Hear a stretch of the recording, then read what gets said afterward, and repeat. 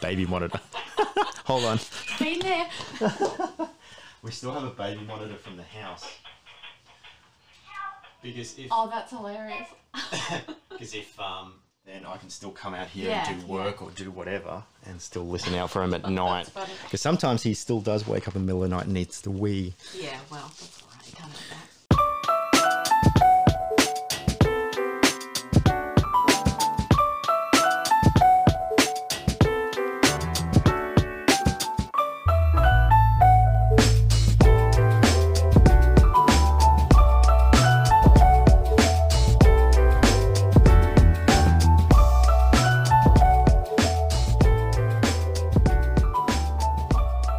Hello and welcome back to the podcast. I'm your host Kev, and there is a fly in the studio.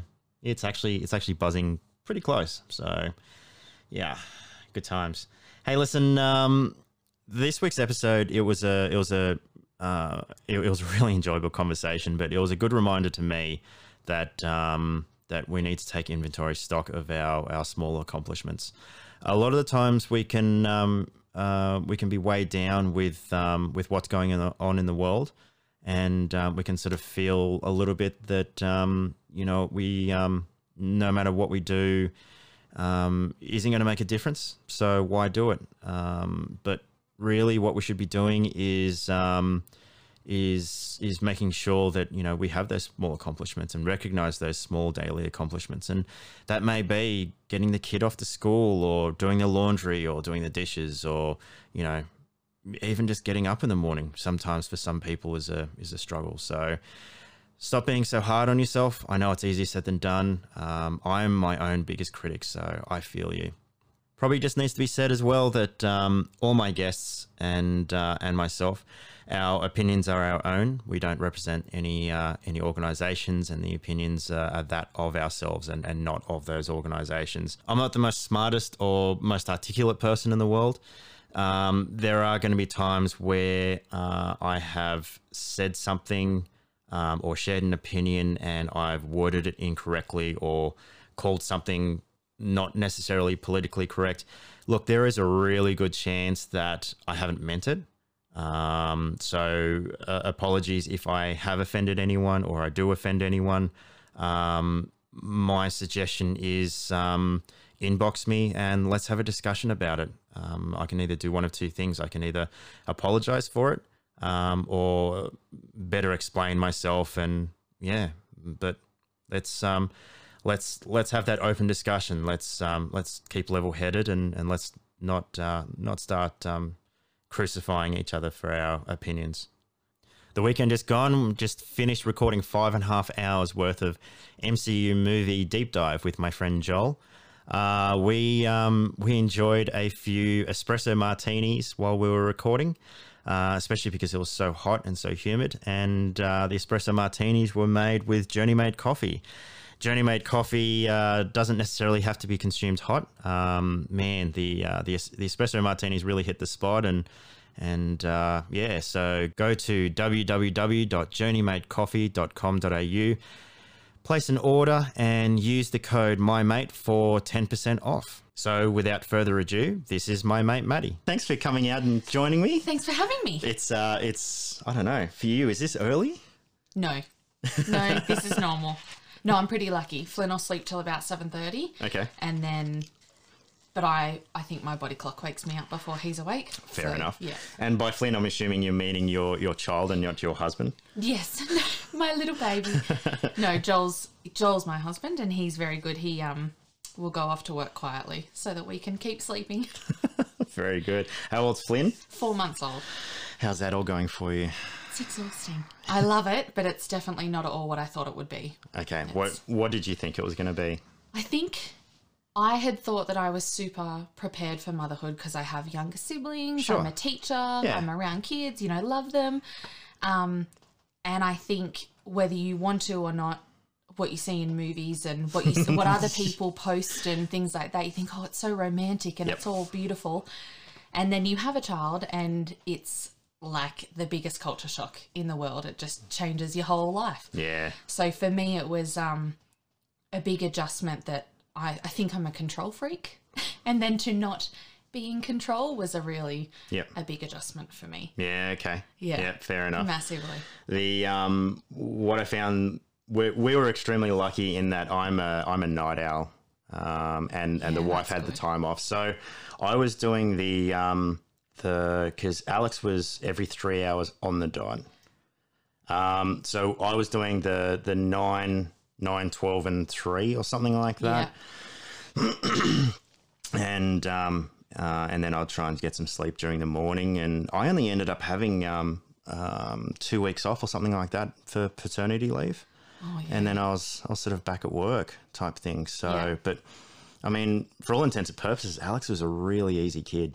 I think Flynn is. I mean, every kid's different, but the fact that he sleeps through the night now, we can Yep. put him down at about 9:30. Yep.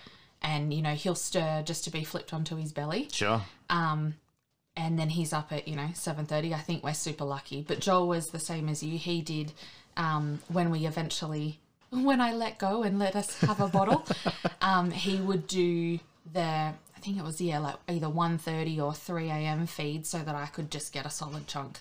Yeah. Because I do not cope well with that sleep. I'm not that kind of person. It makes a huge difference getting a chunk of sleep. Yeah, yeah. And Mum and Dad gave us that advice because when they had Jackson, my younger brother, the Rugby World Cup, I think, was on. So Dad was happy to be up. He did the nighttime feed so Mum could have a solid sleep. Yep. And I think, that made her a lot more sane. So we took that advice in our stride. Excellent. Yeah. I got given advice fairly early on, which was that the first person you should be taking care of is yourself. Yeah. Because otherwise, you just can't function and you can't be a good parent. And it wasn't until probably about a month in that we realized, like, both of us were getting up for both feeds. Like, we were trying to be supportive and both there and all that sort of stuff. And which is all nice and good and romantic and stuff, but trying to do that around the clock. Both of us are neat freaks and control freaks as well. So in between feeds, instead of resting or vegging on the couch or something like that, we were cleaning. Like, we were still trying to do the clothes and the dishes and the cooking and no. Well, I think my mum just gave me a little bit of a slap back into reality because it was the exact same thing. Joel was beautiful and wanted to be up for every feed with me because I was having a hard time breastfeeding, and like you were saying with your wife, it wasn't a comfortable thing. And, you expect, I'm a mum and it's natural and, this is what nature is. And it is not, it was for me, it was not that great. Yeah. But we were the same. I have made myself a roster of what I clean each day. That's okay. But it for me, I think I need that. I need a job to do, and which sounds ridiculous when you're raising a child, but that's just what I need to feel like I've accomplished something in the day. Yep. But I had to be slapped back into reality with Mum saying, if you don't clean the floors, it's okay. And I'm really lucky that Joel was the same. He just said, I don't care if the house is tidy. Yep. You're looking after our baby. Yep. That's all I care about. Yeah. So it is, but it's an adjustment. It's a massive adjustment. It is a huge adjustment. I found, and not even to do with kids, but taking inventory of just daily accomplishments for yourself. And like we're almost built to be overly critical of ourselves. And if we don't have this almighty big accomplishment by the end of the day, like, I did all the washing or, all the, whatever, then you sort of, it's not that you feel like a failure, but you sort of feel like you've wasted a day. Yes. Yeah. But yeah, it's definitely important just to take stock of small accomplishments. But I think that comes from being, I guess, in a sense, adults and professional people. And you go from, for me, I was leading a preschool and I was at school each day and a million things would pop up and you'd manage to do them. And then I had a baby and it was like, oh my gosh, he went down for 40 minutes. He had a sleep. Like, that was insane to me. Yeah. And so to go from, being highly accomplished to all of a sudden, you're not in control and this little baby is going to tell you how your day is going to go is wild. Yeah. We were, again, look, we were really lucky. He was like clockwork. So we could set a clock to it. It was nuts. But from 1 to 3 so far has been the most exciting, best time ever. It is so good. Like from about 1, Alex's personality started coming out, and it wasn't just like goo goo and gargaring. It was full on interaction. And then from about 1.5, 2, like, you know, he started, you know, riding bikes and, you know, reading books and stuff like that, and you know, watching TVs and playing jokes and stuff like that. And it's so good. Like the interaction. It's beautiful. It's the best thing in the world. Flynn came out of the womb frowning at me, which is Joel's face to me 90% of the time. I remember they lifted him up and he just had this big scowl on his face, and I was like, well, there's no denying who your father is. And so he's had this kind of little personality right from birth. Yep. But I'm so excited for those days where, you know, like he can go out and kick the ball with his dad, and you know, it'll be nicer for Joel too to have a little munchkin to run around with, and all those sorts of fun things. I think leading up to 1 was probably the hardest time, funnily enough, for me, wholly and solely because Alex was starting to become very, very independent.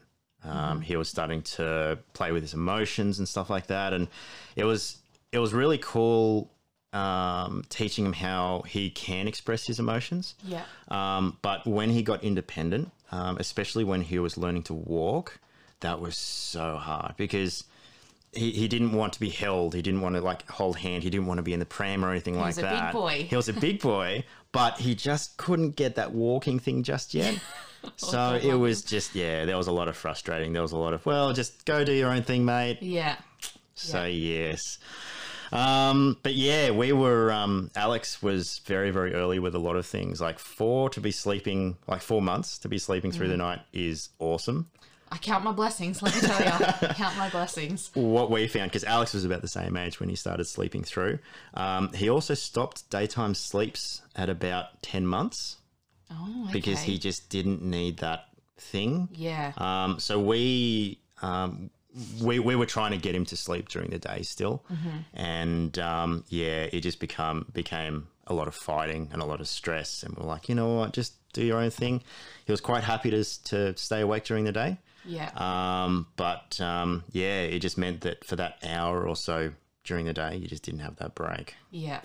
Well, he's a little bit already like that. He sort of only has maybe 2 solid sleeps in the daytime. But I think this kid has like fear of missing out. He just, and especially when other people are around, he sort of seems to, hang on, something's going on. Yep. And obviously, you know, I know he probably has no recollection, but that's my interpretation of his little brain. But yeah, he seems to just love it. And some days I can get good sleeps and other days, you know, you can't. But I figure if he's sleeping at night, then... Yep. Oh, for We're sure. lucky. Yeah. Alex is was and is still exactly the same. Like if we have friends over for dinner or something like that, he will not do anything to do with bed. Like no shower, no nothing. He just refuses to because he just wants to be there. He wants to interact. Yeah.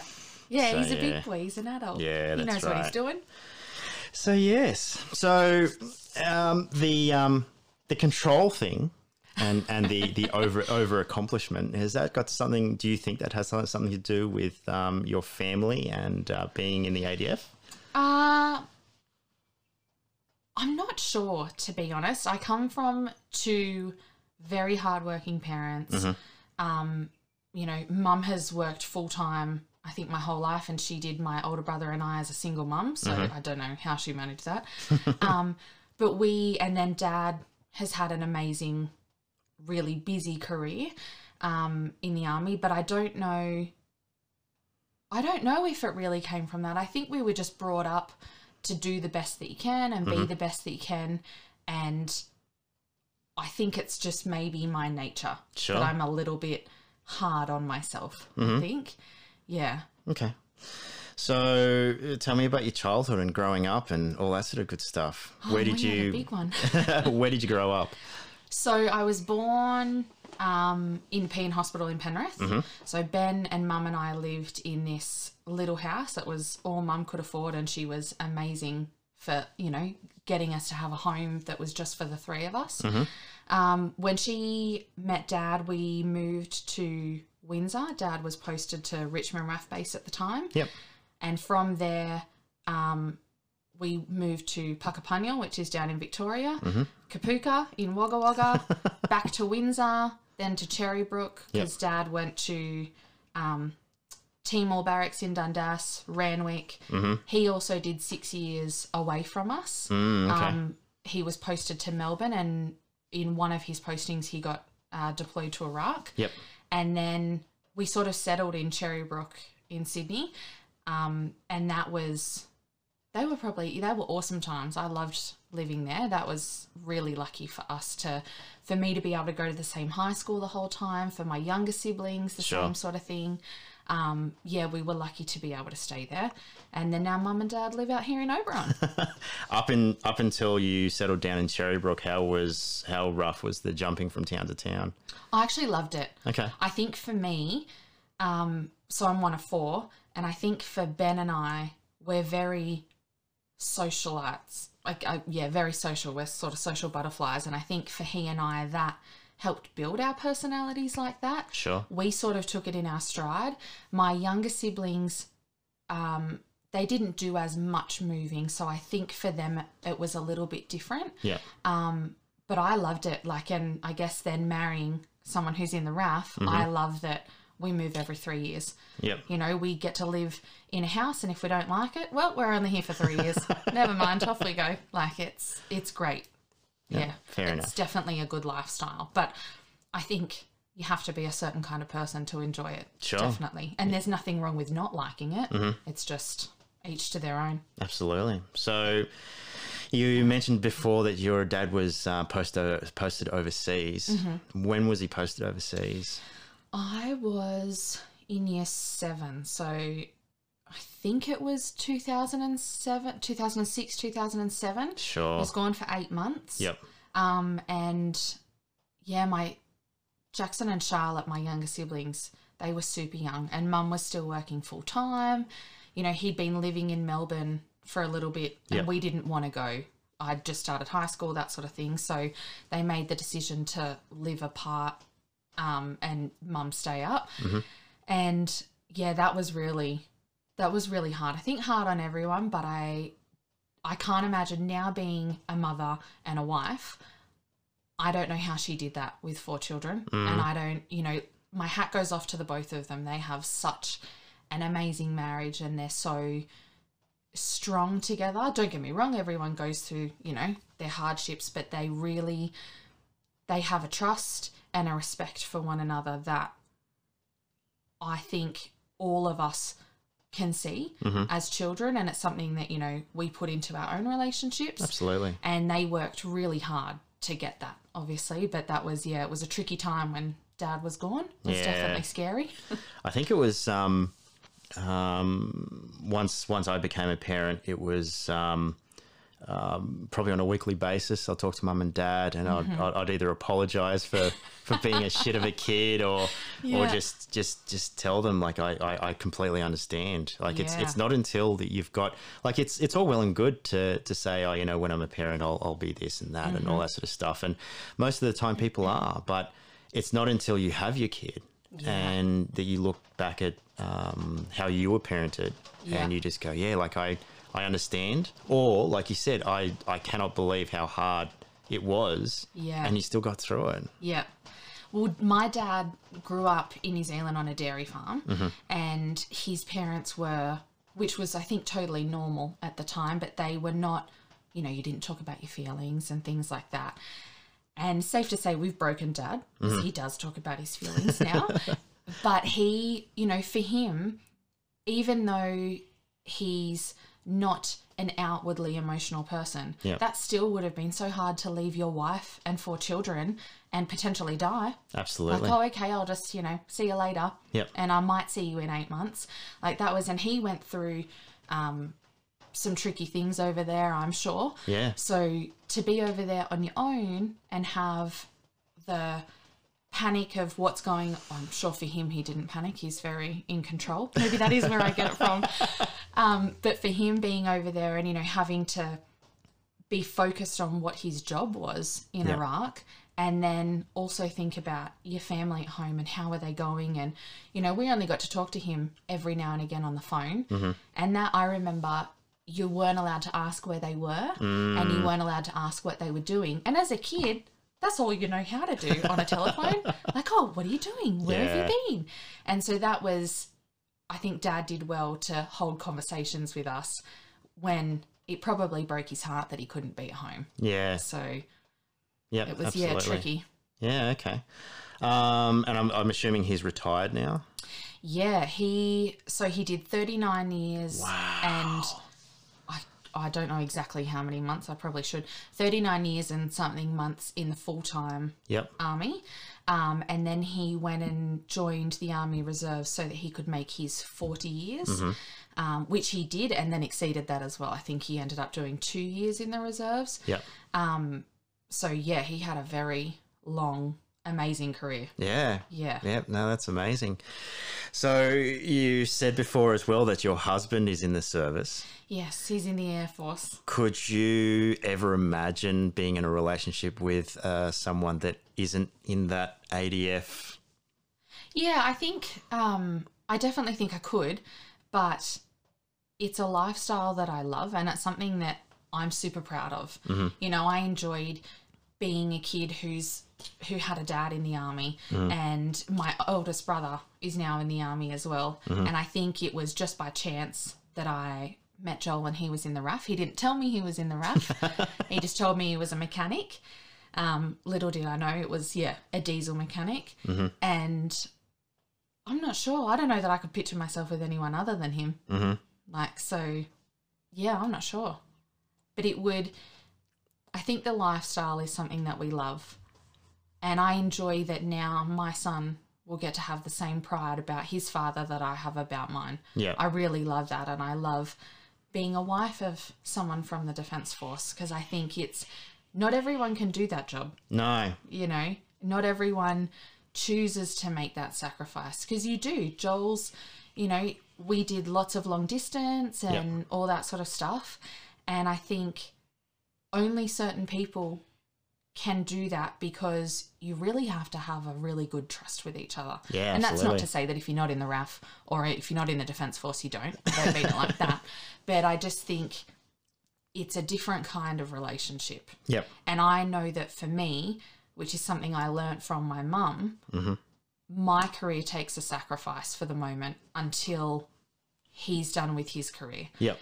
And that's, you know, being a strong, independent woman, that's a hard thing to want to do. Yep. And I guess there's ways about it. You know, I can still progress my career, but I'm okay with the fact that I want him to do the best he can, and then I'll have my moment. Yeah. That's okay. And I learnt that from my parents. Like, Yep. look at Mum now. She's got a house husband. She's living the dream. She's got a trophy husband. It's actually really interesting, because when someone says strong independent woman, they usually think a very career driven, you know, sacrificing the kids and the relationships and stuff like that. But a lot of the times it does mean making the sacrifices yourself. Like I think that in itself is like, you have to be as strong to have that foresight for the future, for the relationship and for the kids and stuff like that, and be willing to make that sacrifice as much as making those sacrifices to have that career as well. Yeah, yeah. I think there's lots of different ways that you can be a strong, independent woman, and I'm all for, you know, all for that. I think it's fantastic, but I don't think there's anything wrong with being a strong woman who's supportive of her husband's career. No, absolutely not. You know, I think that's what makes a great partnership. Yep. Is that you can support each other, and you know when it's your time to shine, and I know that when it is my time to shine, he'll back me 100%. I know if I wanted to do something now, he would, but I'm happy to just follow him for the moment. Yeah. That's, you know, Yeah. that makes me happy at the moment. Yeah. Plus priorities change at the moment, especially with the kids. Yeah, I don't really have the mind frame to go anywhere. I can hardly remember to get dressed. So from Cherrybrook, you finished high school from there? Yeah, so I went to Cherrybrook Technology, and that was an amazing school. That was really, really good. And from there, I started my teaching degree online. Wow, okay. And I did not do well. I am not an online studier as much as I would like to be. So my hat goes off to people that can do that. I think being fresh 18, all my friends were at uni making friends, or, you know, they were out at jobs. And I was sitting at home looking at the dog. Do you want me to pat you? So it was tricky. So I ended up leaving the degree. And I fell into a receptionist job in the city. And from there, I became a workplace health and safety officer. Wow, okay, yep. And that was excellent. I did that for, I think, a little over 3 years. Sure. And I ended up moving to different companies and sort of, I think I was a little bit of a career woman, although I don't think I can reflect now and go, my gosh, you were so young and naive and thought you knew everything. But at the time, it was amazing. Yep. And then I decided I wanted to go back to uni and do teaching. I think I did much better because I went back later. It was really, I knew that I wanted to do it. Yep. And I knew that it was my passion and something that I loved. So that was, for me, that was the best choice, to go and have a break and then go back and study. Yeah, absolutely. It wasn't until I was, I would say, a solid 30 did I realise that that a job, a corporate job or a career job, wasn't for me. It was all about like having a secure job to support the lifestyle. Yeah. Especially living out here. Like there's so much to do. It's so quiet. It's so open and stuff like that. It was, it was a good choice. And that's how I sort of found the emergency services as well. Yeah. Just because I chose not to have the 40-something hour a week job. And I think you're almost, whether it's subconsciously, unintentionally, I don't know, but I think it's almost ingrained in you, especially in high school, that you need to know what you want to do. Yeah, I know. And it has to be one thing and you've got to stick to it. Like we were just this morning actually talking to my younger brother, Jackson. He's just turned 21. He started off doing paramedicine. He worked at, the IGA here in Oberon. But it's not what he loves. He enjoys the science behind it, but it's not what he loves and what makes him happy. What makes him happy is rock climbing, and he's a brilliant rock climber. So they were talking about, maybe you start your own rock climbing business, or maybe you go into sports and recreation, which is not something that I think is almost presented to you as an option. Yeah. It has to be a very 9 to 5 because you're going to have bills to pay and you've got to do this and you've got to do that.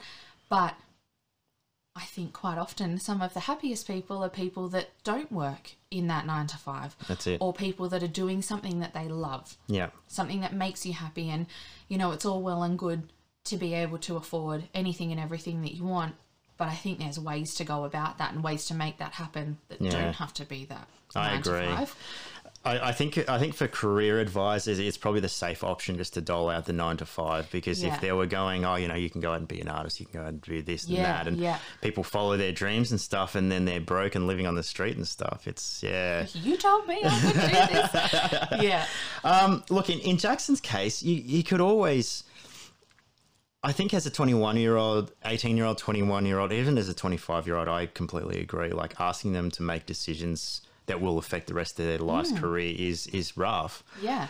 I guess, look, if he likes the rock climbing stuff and likes the extreme sports type stuff, try and get him to sit out the paramedicine thing, become a paramedic, and then go into the special operations of the paramedics where they do the rock climbing, they do the tricky rescues and stuff like that. So you can still put the science to use. I think he's probably more like me than he'd like to admit. But at the moment, uni's just not his thing. Yeah. And I think that's okay. I think that has to be okay. Uni wasn't my thing because, either. Yeah, even when I went back as a mature age student, I think I was fresh 21, even then, I hated writing essays. I didn't want to sit there and write an essay. I would procrastinate until the last minute, and somehow I passed that degree, which is not a great thing to say as a teacher, but I managed. But I think, he's the same. He's living life and having a great time, and he's a hard worker. So, he's working 2 jobs at the moment, and he's having a good time doing it. And if that's what he wants to do at the moment, then you go for it. Absolutely. But I think a great something that's lucky in our family is that you have so many people with so many different careers. Sure. Like I've got a cousin, she owns her own business. She's owned 2 businesses. She's amazing. Charlotte's starting, that's my little sister, she's starting her own business. You know, Ben's in the army, Mum's a teacher, I'm a teacher, but he's got our aunties and uncles and everyone's done a little bit of everything. Nobody just stuck with the one thing. I think Dad was probably the only one that stuck with one thing. But good on him, because lots of people can't do that these days. They don't want to spend 40 years in a career. That's it. So it's a good diverse range to draw experience from, I think. Yeah. I think it's great. And he'll get there. He'll take his time, and when he's ready, he'll do whatever it is that he's going to do. Yeah. So from WHS, where did life take you? Well, I had to do a lot of training of people. And with that, I found that I was really enjoying the teaching side. Sure. In saying that, I think I had hardly any idea what I was actually teaching, because I was younger than all these blokes I was teaching it to. They were, you know, in their 50s and all machinists and things like that. And there's me with a little piece of paper like, here, I'm going to tell you how to do your job. But from there, it just came to me. I just said, I just want to be a teacher. I love kids. I used to, when I was in primary school, I used to pretend I was sick so that Mum would have to come to school and pick me up. And because she couldn't leave her class, I'd have to go and sit in the corner of the classroom and not make sound. But I would love it, because I'd sit there and I'd watch her. I'd pretend I was a teacher. Yeah. So I think I was always going to be a teacher, but it just took me a little bit of time to get there. Okay. No worries. Yeah. So from wanting to become a teacher? Well, I managed to finish my degree somehow. And during my degree is when I met Joel. And we had been together 2 months, and he got posted up to Tyndall, which is in Katherine in the Northern Territory. Sure. And I stayed down here, so we did 18 months of long distance while I finished my course. And I must say, if he wasn't the man that he is, because I'm like a bowl of emotional jelly, if he is not the man, or was not the man that he is, we would not have made that distance work. But from there, long story short, from there I started working as a teacher's aide down at a few schools in the Hawkesbury, and then got some casual work. And when I eventually moved to the Northern Territory, I got a full-time job. Before I finished my degree, actually, I got a full-time job at one of the primary schools up there. Yeah. And that was the best. Yeah. We loved the Territory, and I loved the school that I got to teach at. It was amazing. I'm guessing Katherine would have a major shortage of teachers. Yeah, they do and they don't. It's a real transient community. So lots of teachers will either be RAFI partners, or they're teachers that come up there to get their rural experience and then they go. But something that you all have to go and do a teacher induction in Darwin before you start. And, you know, there's teachers from Jabiru, Arnhem Land, way out, you know, lots of different places. And something that they said to us was, if you're going to be here for 12 months and think that you're going to make a difference, don't bother. Okay. Because you have children from all walks of life. You've got Indigenous children, you've got RAFI children, kids whose parents have just decided they're going to go on a journey and they're going to live out in remote communities, or, you know, live in Katherine. Yeah. You can't make a difference in a year, because then you're only making a difference for yourself. You're just doing something to make yourself feel better.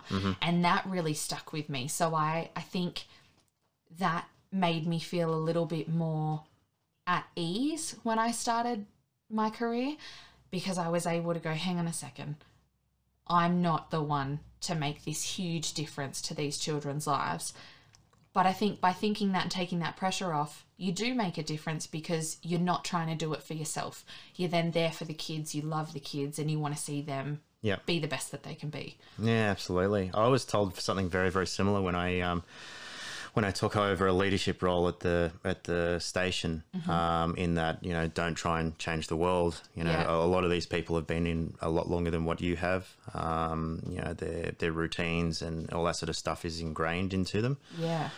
The way, not necessarily the way you can get around that, but the way that you can see the change is by being the best leader that you can And if people want to fall in line with that, then they will. Yeah. If they don't stress, it's not because they don't like you. It's just because they've got a slightly different way. And it just so happened that that everyone responded to my leadership style, which was a relief. Yeah, to that's me. lucky. No, that's good though. And yeah, it was really, really good. But yeah, I couldn't imagine now going into it and trying to, like, from day one, like trying to incite the changes that I have.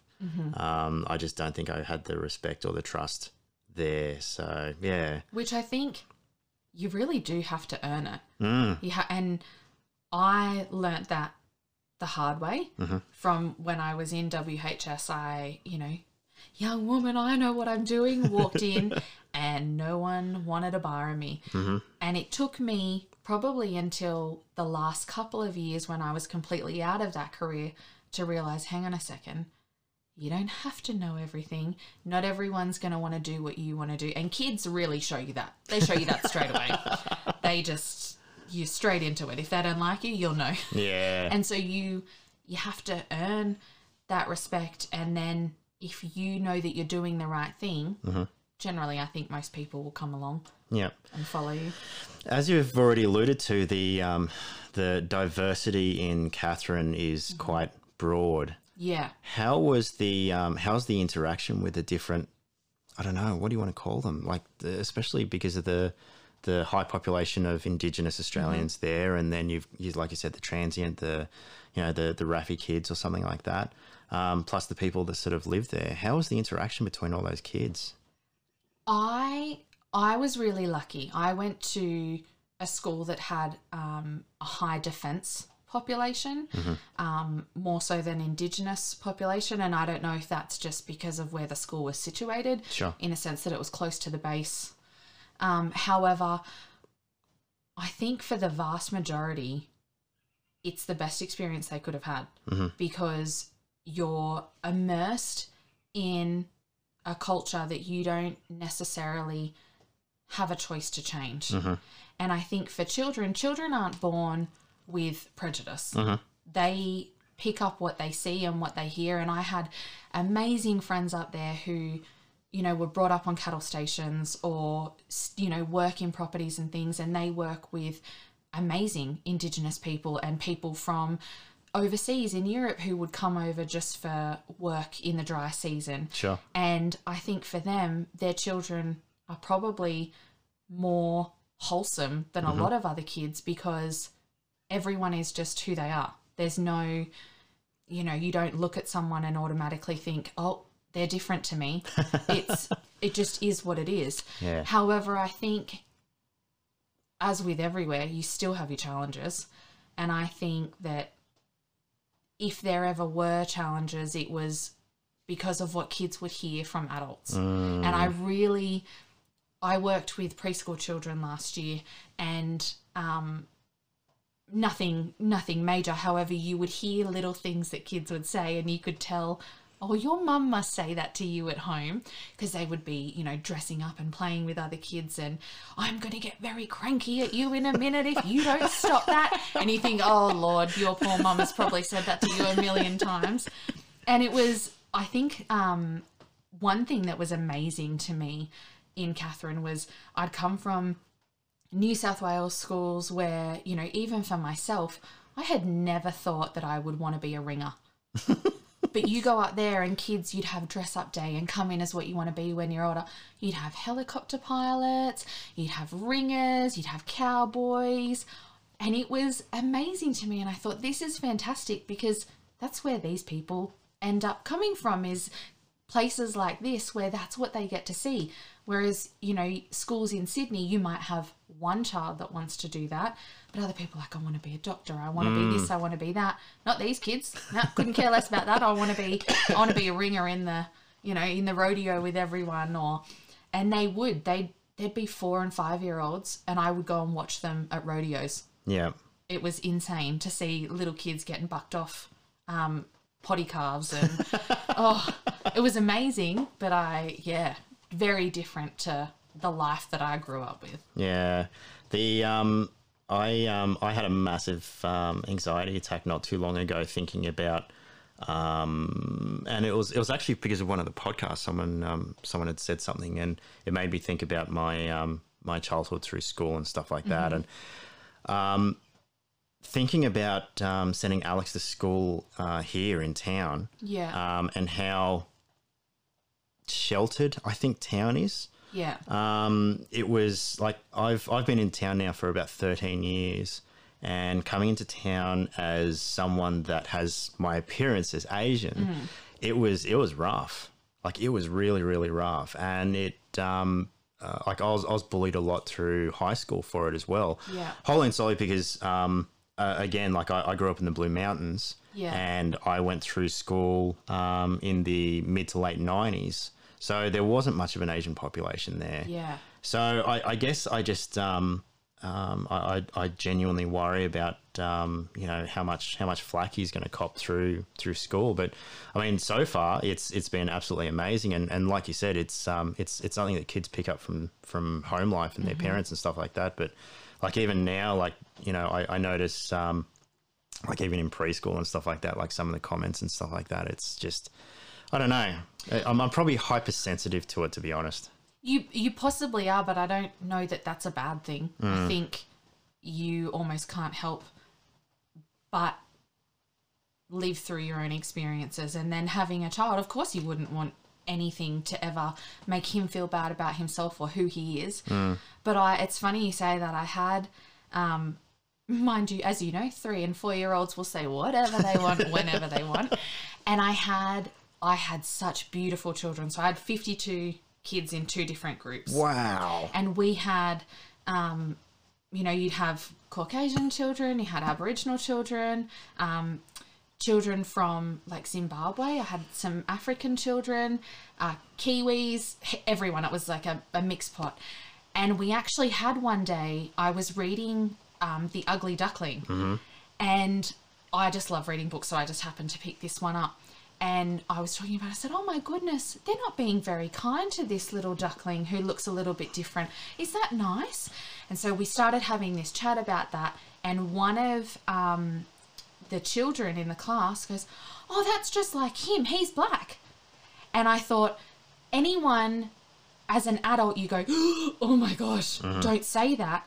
But for them, they were literally just pointing out, identifying that. And I took that as a moment with the other teachers that I had in the room with me. And we took that as a teaching moment for those kids. And I said, oh my goodness, you're right. And aren't we so lucky that we have, you know, kid A in the room with us because he's different to us. I said, how boring would it be if we all looked the same? Wouldn't that be so boring if everyone looked like Mrs. Forster? And they thought, you know, that was hilarious because I was big and pregnant at the time. I said, you'd all have big bellies and you'd have big, you know, jelly bellies like me. And from then on, it actually was amazing. It started a conversation. I then, with my next group, purposefully did it again.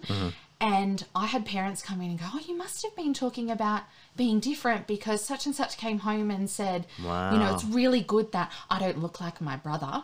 And I just thought, that's how it should be taught. It's okay that someone has a different skin color to you. It's okay that you're Asian and I'm not. That's fine. I think you take it as a positive, and isn't that fantastic? Because, and we started talking about different foods, and, you know, I said, do you know, if we didn't have anyone different, you wouldn't have pizza? And they were like, what? They couldn't believe it. Yeah. And so I think that's where, I think the way that you have a conversation with children about that is super important. And look, I'm, you know, a 5-second mother, but my advice to you as a parent would be, if he comes home and someone hasn't been kind, have a conversation like that. Oh, well, that's a shame that they don't think it's really special, because it is so special that you're different. Yeah. Because how, you know, and how boring would it be if we were all the same?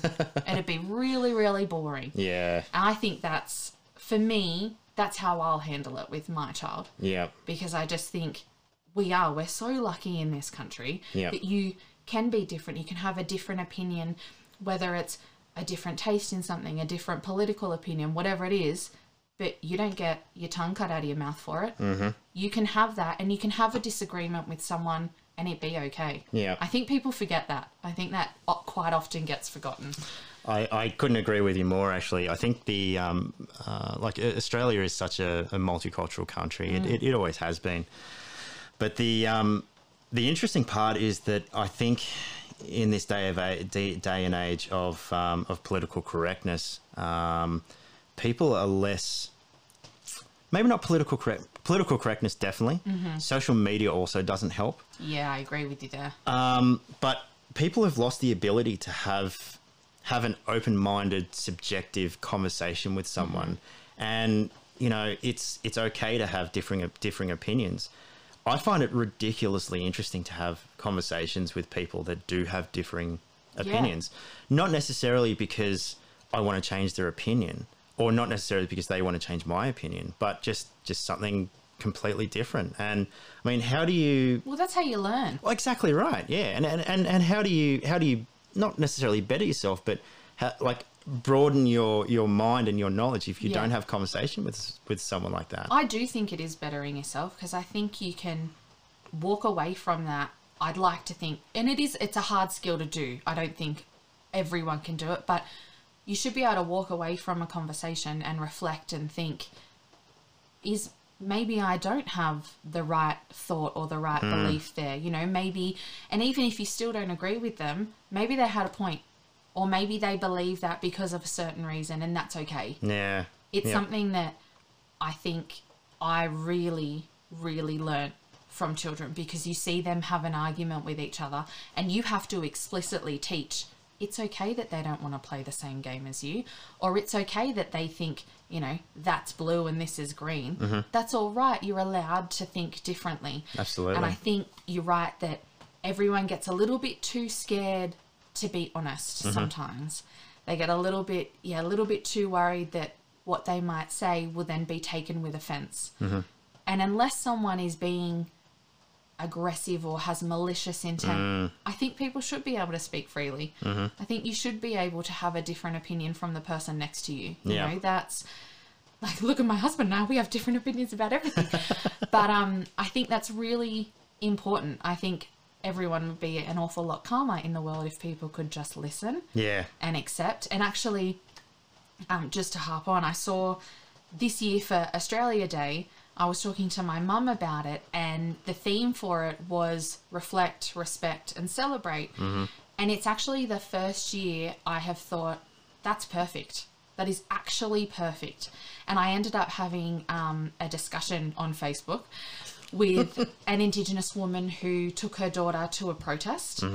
And someone had commented and said something about, you know, they were asked on the news why, you know, what date would you want to change to? And no one could give a date and such and such. And I don't think this other person was trying to be horrible by any means. I think they were just saying their opinion. But I actually had a really nice chat with this Indigenous lady, and I said to her, you know, personally, I think the theme is amazing because we can reflect and look and go, things that happened in the past weren't great, and we can respect each other's opinions, which I think people forget to do. But then there's nothing wrong with celebrating at the end either. I think it would be excellent if people could apply that to their whole life and, you know, everyday situations, considering the year that we've had. I think people, you know, need to be an awful lot nicer to each other.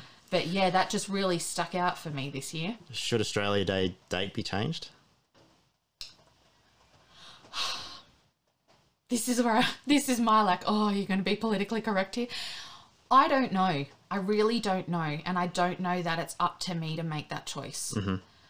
I don't feel, I don't know if qualified's the right word, but I don't feel that it affects me enough to have a strong opinion on it. However, I can look at from both sides, and I look and think, you know, if you change the date, you haven't changed the date that happened in history. It still happened, and I think it's still important to acknowledge that it happened and parts of what happened were really wrong. But then I can look at the other side of that and go, not one of us would be here if that didn't happen. That's right. Even the people protesting, they would not be here if that didn't happen, because that happened and then the stars aligned from there that brought all of us here. Yeah. And then I look at the other side and think, if it really causes that much hurt and pain to people, it's just a day and a number. Change it. Yeah. But again, I don't know that that's up to me. And I asked this lady, I said, you know, okay, well, what's the suggested date that you think would be good? Yeah. And she had a brilliant response, and I was so grateful for her response. She said, it's not just, it should be made by all of us together as a nation. That's how it should be done. Yeah. And I was like, you know what? That's actually excellent that you can sit there, have a chat with me about it, and calmly express your opinion. Yeah. And I think people, obviously because there's hurt and emotion behind lots of things, I think people get too emotional, and instead of stopping and listening, they just want to throw words back. Their emotions and feelings. Yeah, sure. Which is, you know, hard to not do, I guess, when it affects you personally. Yeah, absolutely. I think I'm very privileged to never have had that hurt. But I think no matter what day that they choose or date that they choose, they're never going to be able to please everyone. Exactly. It's always going to offend someone. Yeah. I guess the thing is that my brother is partially or part Indigenous, and he genuinely just doesn't care. Like he celebrates the day, and so do I. I celebrate the day as being proud of being an Aussie. I know that the day and the date has connotations to the past, but the way we celebrate it is like what we do and the nation that we have, and you know that we're proud of it, and all that sort of stuff. If they change the date, again, it wouldn't change what I celebrated for that day. Yeah. So yeah, for me personally, it doesn't. But like you said, you know, it wouldn't take much effort to change the date. I wonder sometimes whether or not, and it's like with everything, the minority, generally speaking, has a very, very loud voice. Yeah. And I do wonder whether or not it's the minority that wants to change the date, whereas the majority genuinely just doesn't care. A lot of them are just proud of being Australian as well, and they just want to do the thongs and the Barbie and go out and listen to Triple J. And exactly. And I think, you know, potentially it comes from my upbringing that I haven't been through any of that. I've never had someone look at me differently because of the color of my skin or been subjected to any of that sort of stuff. But I think your average Joe Blow, and I could be wrong, but in my opinion, they just like the public holiday. I think, and there's nothing wrong with that. No. I don't think there's anything wrong with that. And I also don't think there's anything wrong with having your opinion that for you that day causes stress. But I agree with you in that, would it be enough? Where does it stop then? I have no problem with them having changed a word in the anthem. It doesn't affect me personally. No worries. You know, I'll still sing it. No problem. But will it create a ripple effect? And again, the 26th of January will still always be what it was.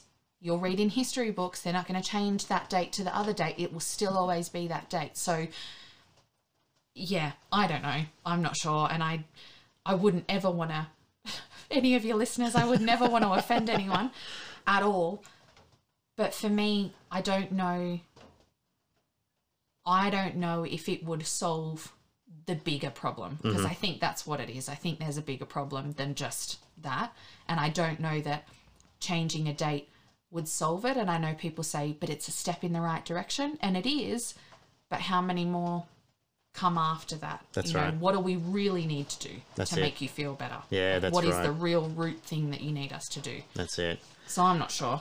It's definitely something that I feel has only very, very mildly been dealt with. I still think that there's a lot of underlying things that need to be dealt with in regards to Indigenous Australians and stuff like that. So hopefully in our lifetime we get to see some major changes and yeah, all that sort of good stuff. So from Catherine and teaching, Yeah. now you're back down here. Yes. So we Joel was up in the Northern Territory for 4 years, and I was there for just under 3. And we've just recently got a posting to Williamtown in Newcastle. So he's loving it there. We live in Medowie, which is amazing. It's such a beautiful place. And it's very different to Catherine. You're looking like, oh my gosh, there's green grass. Look, you can mow your lawns and it's not just a dust bowl. Yeah. This is fantastic. And you'd also have the water there and the sea salt. Yeah. And I think while we were in the NT, there was hardly any rain. Like, it was the driest wet seasons for 3 years. Yeah. We left and it has not stopped bucketing. And then we came to Medowie, and I think the first 3 weeks while we were trying to unpack the house, it just poured. Yeah. And there were mozzies, and I was like, where's Catherine? I miss the heat. Oh, I'm so over the rain. But it's great. It's such a lifestyle change. There's, shops close by, and if I want to go to Big W, it's only 15 minutes instead of 3 hours. But it is a change. It's a good one though. And we loved Catherine for all that it was, and I think you kind of have to. If you're going to move there, you really need to take it in your stride. Yeah. And I think we plan on doing the same here as well. Like, there's so many, we love camping, and there's so many great places up there to go camping. Yep. We've got 2 dogs, and we can take them to the beach, and they love the water. You're not going to get eaten by a croc. You can actually swim in the beach, which is amazing. I still don't trust it. I think it's changed my whole, I don't like the water. I don't trust what's under it. But yeah, so we're there now. We'll be here for 3 years, and then wherever they send us next. Yeah, righto. Has Joel planned out how long he's going to stick around with the ADF, or is he just going to stay with it as long as he can? Or? I think he's a lifer. Okay. Yeah. I'm not sure that he'll be in the exact same job his whole career. Yeah. And his job is one that they're starting to subcontract out to civilians anyway. Really? Yeah. Okay. Don't ask me why, because I have no idea. I don't know the reason behind it. That's what he tells me. I hope it's not a money thing, because it was always especially when we were in high school, like the ADF was high on my priority list too, because I didn't know what I wanted to do. Yeah, yeah. And there was such a broad range of trades and qualifications you could get from the ADF. Yeah. And mechanics being like one of the big ones, and I'd hate to think if they subcontracted it out. I'm not sure what the reason behind it is, but he says that eventually, he might get cranky at me for saying, I think eventually it will be phased out. I'm sure they'll keep some because you need them for when you send them overseas and things like that. But he also doesn't have a problem with like recommissioning to a different job or, anything like that. But he's in for life, I reckon. Okay. And I'm totally happy with that. It means we always have a house. We get new adventures every 3 years. So, yeah. Yeah, no worries. Are you going to try and pick up a, go back to work and pick up a teaching gig where you are, or are you just going to If I could go back to work tomorrow. Yeah, no, I will. So I have a little bit longer on maternity leave, and then I'll definitely either find casual work as a teacher, or I'd like full-time, but it's a bit more cutthroat in New South Wales, especially I think up the coast is lots of people love living up there. Yep. So I'll do my best, but we'll be on the road again and then go to a new school. I think one of our next postings we'd like to do would be Exmouth, which is Learmonth, like out in the middle of nowhere. Yep. So that would be a great opportunity too, but I'll work wherever. I don't mind. I think you get experience from anywhere you go, so it doesn't bother me in the slightest. Yep. What's it like being closer back to your mum and dad? It's excellent. And we're even closer to Joel's family as well, which is really, really nice. Yep. That was a big thing when I had Flynn. Mum was meant to be there, but he came earlier. So I think every time I spoke to her on the phone, she then ended up in hysterics for half an hour after. She just wanted to be there. Yeah, yeah.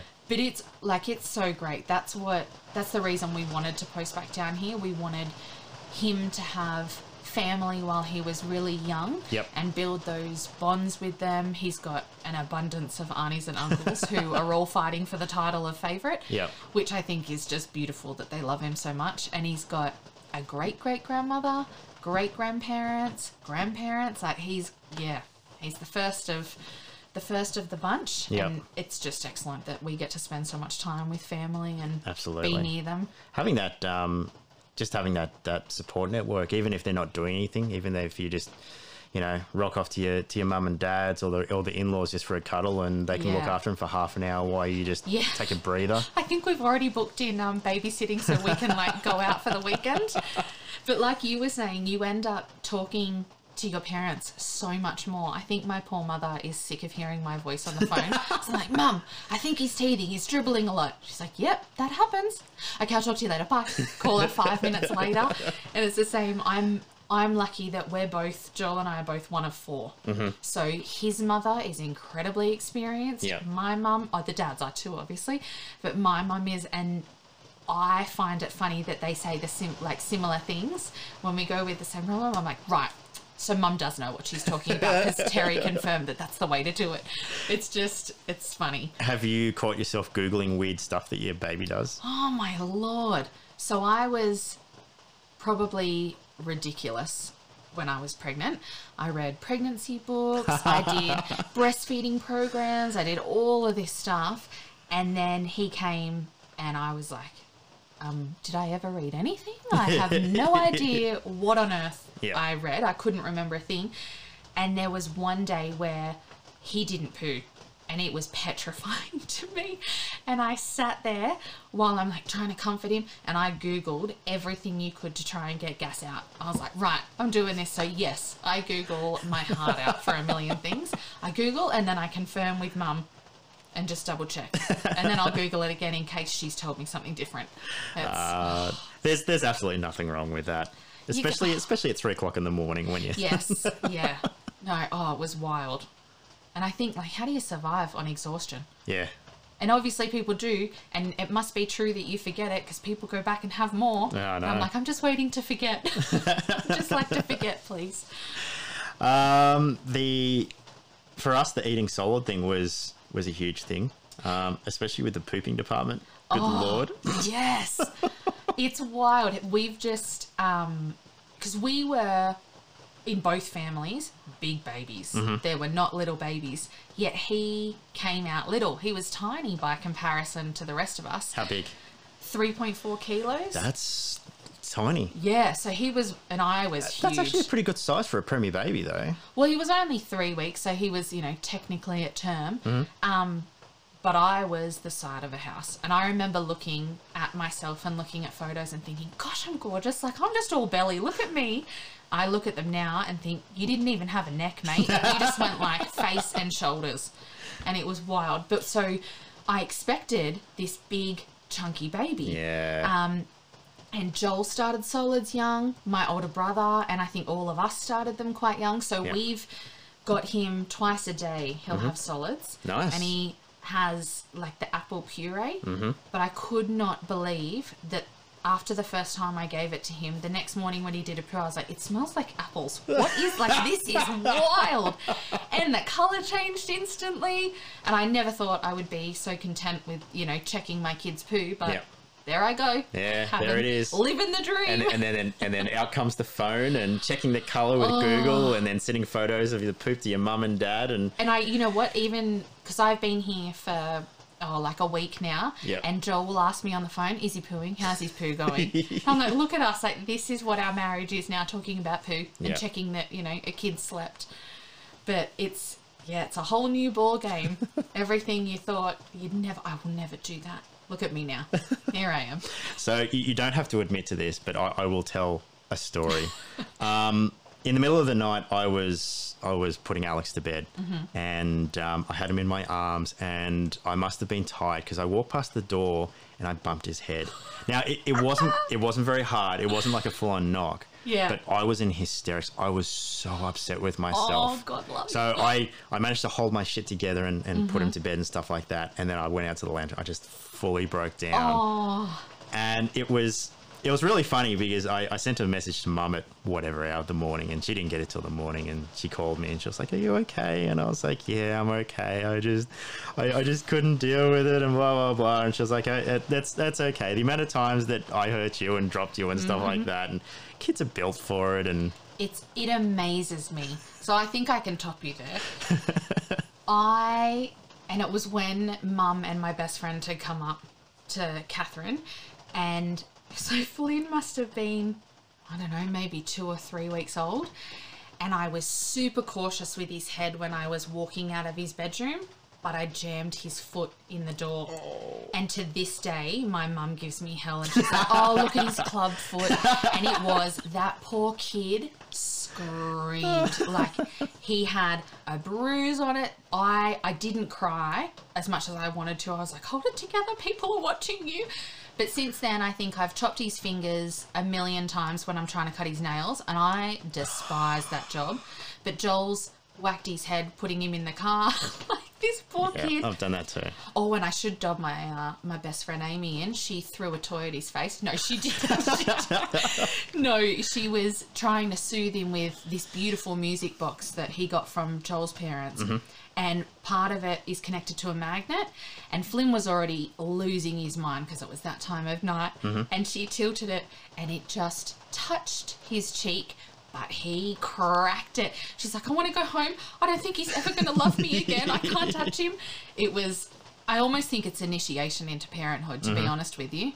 And I remember Mum saying exactly like your mum.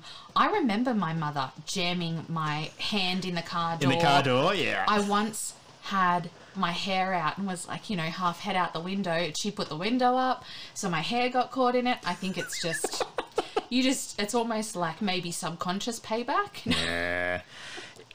My mum actually said something really interesting to me as well, which was, you know, if you're worried about bumping your head, your kid's head on the door, like, I could not imagine people purposely hurting kids. And I mean, look, before I had a kid, obviously, like, I knew, like, hurting kids, it was disgusting, and these people are monsters and stuff like that.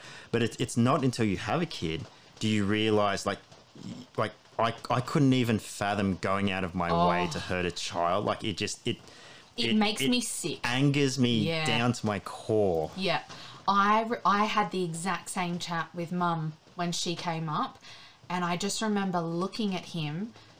And they are, like, we're the only species where your babies are helpless. Mm-hmm. And I remember looking at him and thinking, how could people harm a child? And we had neighbours in Katherine who lived a couple of doors down, and I worked with the wife, and the husband was a copper. And he said some of the things that came across the desk, and it angers you so to your core that I almost have to not think about it, because I will never let him out of my sight. Otherwise, he's not going anywhere. Yeah. You have to stay by Mummy's side forever. But no, that to me is beyond. And I think you truly have to be sick in the head. There has to be something chemically wrong with you to do that. Because I just look at him and think all you want to do is love and protect him, which is a whole other ball game. Oh my Lord. I remember we went to Low Level in Katherine, which when I was pregnant, we go swimming there, and occasionally they pull a croc out, but, you know, we swam where we could see. Sure. And I was carrying Flynn up these stairs, and I sort of almost lost my balance, but I didn't. But then I, you know, managed to get him in the car, and he was okay. And for the next 2 weeks, every time I went to go to sleep, I went through every scenario in my head of, if I fall, how do I protect him? If it's just me and I have the dogs, you know, do I try and get the dogs in the back of the ute? Do I strap him into his car seat? It is, who'd have children? I don't know why we do it to ourselves. It's wild. It was it's an unbelievable experience. Yeah. We're not going to do it again, but no, you know what? I don't blame you. I really don't. I genuinely do not blame you. One's definitely enough. But it wasn't until, I mean, you know, I always knew that that I wanted to be a dad. Yeah. And I hoped I could be a dad. And you know, I always thought that, you know, I'd be a really loving father and all that sort of stuff. But it's not until you actually have that kid in your hands, especially for the first time, and how deeply you fall in love with this thing. Yes. It's nuts. And it was like the Alex's birth was definitely dramatic as well. So it was man, it was wild. Like the wife bled out. Oh, I had a big bleed too. And bled out really badly. Jeez Louise. So the doctors, like, there was doctors come in, and you always know in a hospital when something's gone bad because people start running. Yeah. So she'd lost consciousness. She'd gone, out. like, so Alex has come out, she'd gone. And Yeah. then like I could hear the blood. Oh, It was a bleed. It was Wow. yeah. So baby, yeah. Here to you me. go. Yep. Yeah. And then just doctors everywhere. Oh. And so I'm sitting there with this kid. He's still not crying. He's looking up at me just with these big wondrous eyes, almost the same as yours. Like, how dare you take me out of this warm, sloshy place? I was enjoying that. Yeah. So yeah, but it was in that moment that it was amazing. And how lucky that everything turned out. worked out, because otherwise it's you and that boy. That's it. Oh, Yeah, that's right. I couldn't do I- the single parent thing. I don't know how people do, and No. I find them Huge respect to amazing. them. Oh my Lord. I don't know that I would be as with it. I know for a fact I would not be mentally where I am if I didn't have Joel and him be the way that he is. Like, he is an amazing dad. Because I had a Caesar, and that was not in my birth plan. I wasn't going to do that. And, just to plan another thing. But he did everything that first week in hospital. And that's a really, I'm sure your wife would have gone through the exact same feelings. You have this baby and then you can't pick them up because you don't have the strength. Yep. And then breastfeeding doesn't work. So then you feel like more of a failure. He did everything. I didn't even see Flynn's beautiful little bottom until we got home, because he changed every single nappy. Yep. He is still to this day the perfect swaddler. I can't do it. I can't wrap him tight enough. He can do it. He's just, I would not be where I am if I didn't have him as my husband. But I think as well, I remember, like you were saying, with when you look at them and it's this love, I think I had prepared myself for a romantic love. Sure. Because that's what you know. Yeah. Yep. And I remember feeling a disconnect because I didn't have that romantic love feeling. But there was then one day where I was sitting at home, I just started howling, as I do. And I looked at Joel and I just said, he is exactly who he is meant to be. Like, it was just this overwhelming, I was born to be your mother. You look exactly like you're meant to. And that for me was better than anyone ever described. Yeah. Like, it was, I don't know, it was euphoria. Just that you are mine and this is what it is. Like, this is what it's meant to be. That's it. That makes everything worthwhile. Yeah. I reckon. Did you suffer from any postnatal depression? No, but I think I got close at one stage. Okay.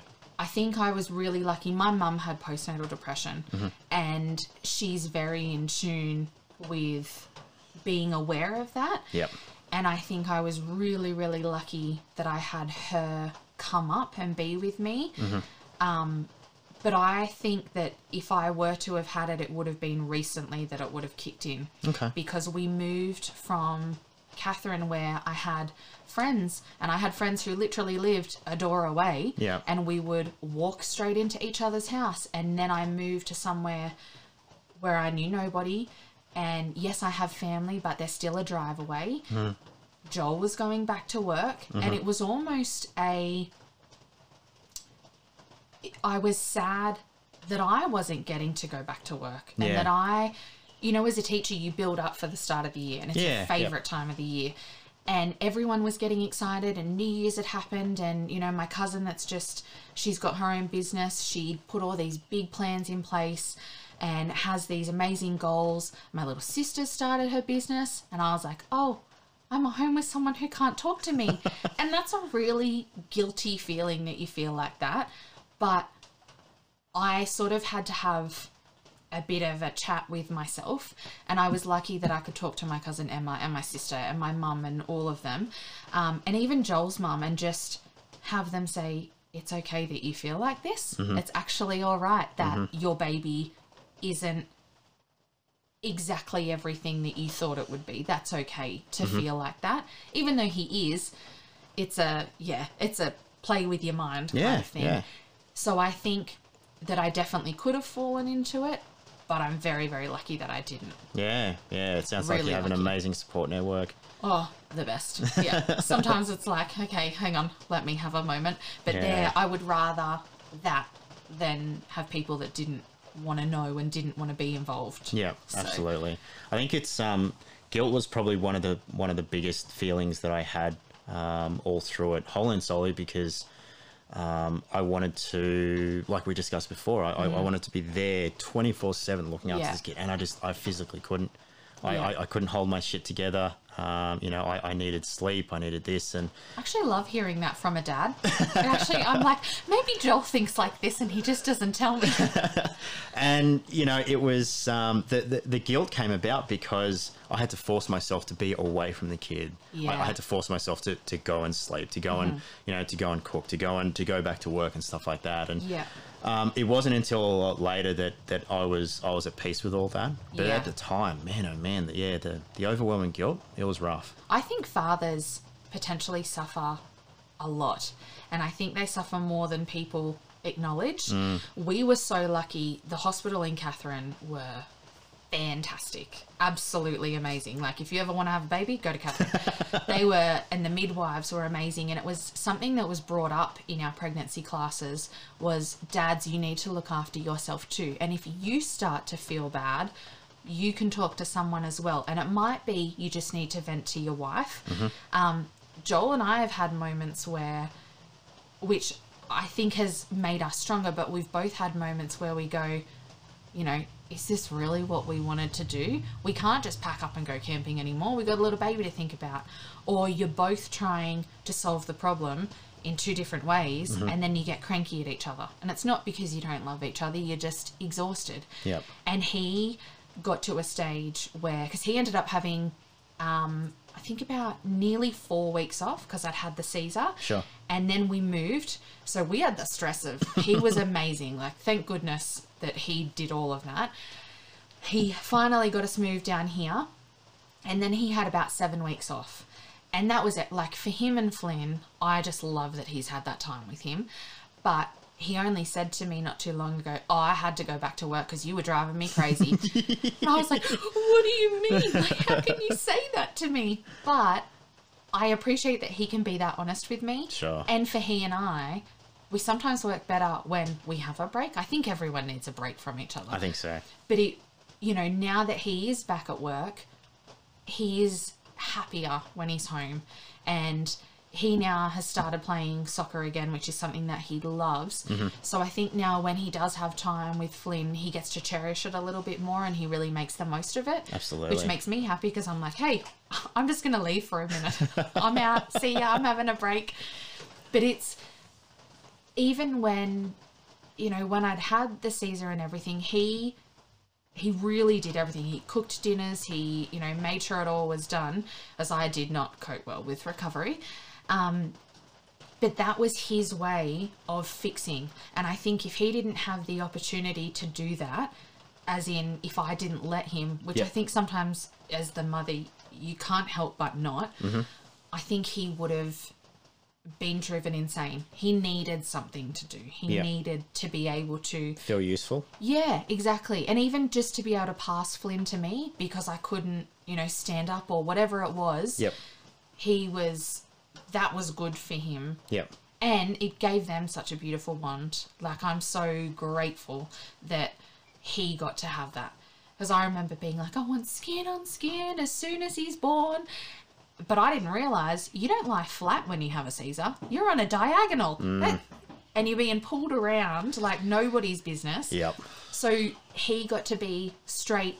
Joel and Flynn got to have each other for that moment. And that was, I think you just fall in love with them all over again, because I just looked and thought, you've never wanted to touch anybody's babies, and look at you with this. Like, he could not care less about anybody else's kids. Yep. He's like, oh, cute. And, if they can play, yep, awesome. I'll have a little play for 5 minutes. And he's like, meh, I'm over it.